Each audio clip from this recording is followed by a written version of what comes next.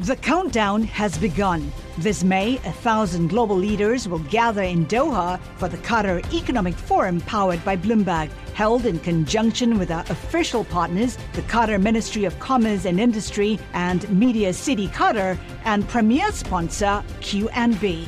Join heads of state, influential ministers, and leading CEOs to make new connections and gain unique insights. Learn more at QatarEconomicForum.com. Welcome to the Bloomberg Law Podcast. I'm June Grosso. Every day we bring you insight and analysis into the most important legal news of the day. You can find more episodes of the Bloomberg Law Podcast on Apple Podcasts, SoundCloud, and on Bloomberg.com/podcasts.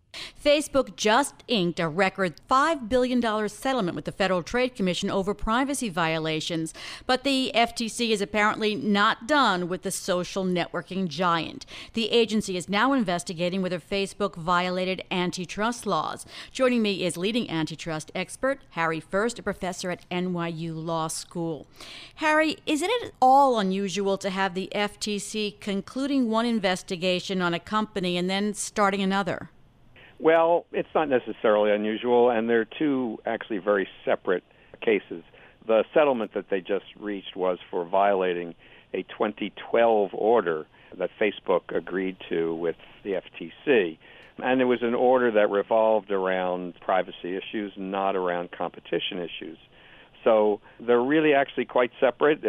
If we had two separate agencies, one for privacy, one for competition, then you'd have a different name on the door. So I don't find anything unexpected, actually, in the FTC finishing one and also doing another. So two agencies, that brings up my next question. How does this FTC investigation fit in with the Justice Department's antitrust division escalating its scrutiny into tech giants like Facebook and Google? Well, that is a wonderful question, which it may be that people at the FTC are asking it as well, and I don't know how they've resolved it. I find this actually surprising and a little troubling.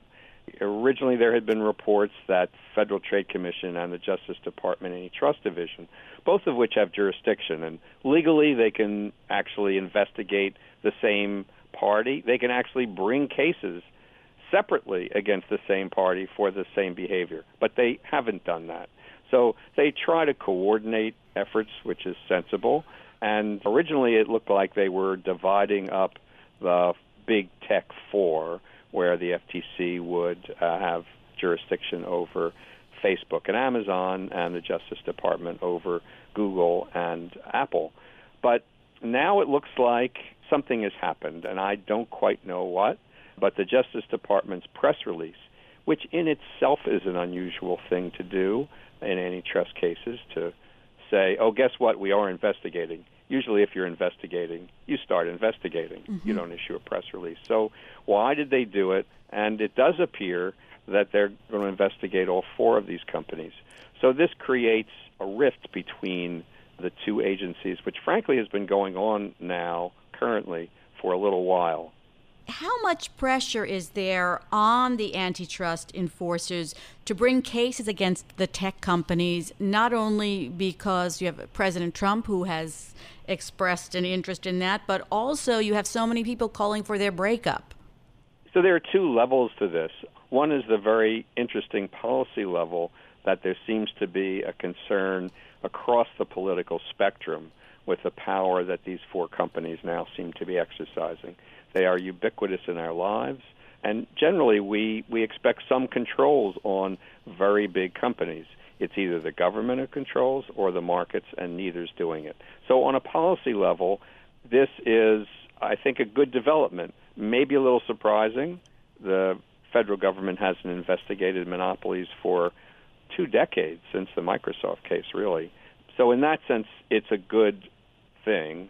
The other part of it is what are the politics for the Justice Department, and that it's a little hard to pull apart, and perhaps not all that good, and related more to political vendetta than to antitrust policy. I don't know that for sure, but I read the tweets as you do and as everyone does, and it is a little concerning.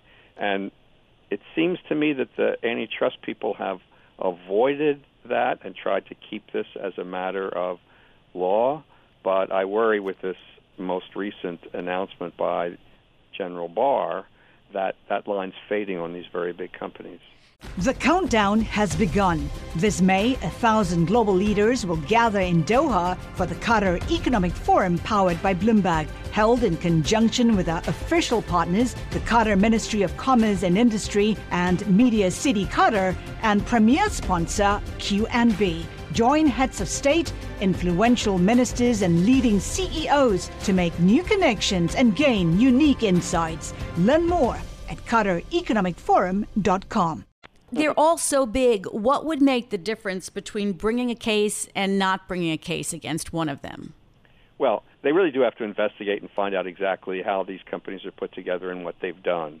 So these investigations take time, and with big companies like this, they'll have to look into a lot.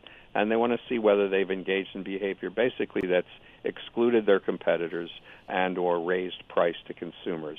So that's what they'll be looking for. Should take time, and they've got to work this into a good legal theory. Let's turn for a moment to the news of the day, because something seems to be happening in antitrust all the time lately. Isn't it wonderful? Yes. It's certainly the in area now. Right. So you're teaching in the right area. That's what area. I tell my students, right, yeah. The Justice Department has approved T-Mobile's acquisition of Sprint. It's a deal that's going to reshape the wireless industry. It combines the number 3 and the number 4 wireless carriers in the country. It was rejected under the Obama administration. Do the remedies the Justice Department has put in place take care of antitrust concerns? Well, this is going to be a key question going forward, although maybe not the only question. It's always difficult to create a new competitor out of some other company, and that seems to be what the Justice Department's trying to do.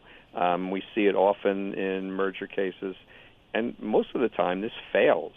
So I think people are going to be looking skeptically at exactly what's been created. A 4-3 merger is generally, your instinct is, that's really a lot less competition. So are you really going to create a 4-firm industry now by throwing some assets at a different company and hoping it will work? So I think there's going to be some skepticism about whether this deal is really effective in maintaining competition in this industry. There's a lawsuit by a group of states that say the deal should be blocked. Is that a big obstacle still? It is a legal obstacle, yes. That's litigation which my understanding is will continue. And again, this is another example of tension in the relationship between the Justice Department and other antitrust enforcers. First, it's the FTC. In this case, it's the states. I think the states are pretty serious about this case, actually, put a lot of work into it, and I think they'll seriously examine whether this is a genuine remedy or whether still we would predict that competition may be lessened in the future, and that's the question the law requires courts to answer. That's Harry First, a professor at NYU Law School. Thanks for listening to the Bloomberg Law Podcast. You can subscribe and listen to the show on Apple Podcasts, SoundCloud, and on Bloomberg.com/podcast.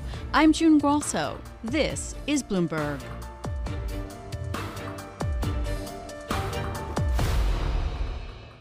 The countdown has begun. This May, 1,000 global leaders will gather in Doha for the Qatar Economic Forum powered by Bloomberg, held in conjunction with our official partners, the Qatar Ministry of Commerce and Industry and Media City Qatar, and premier sponsor QNB. Join heads of state, influential ministers, and leading CEOs to make new connections and gain unique insights. Learn more at QatarEconomicForum.com.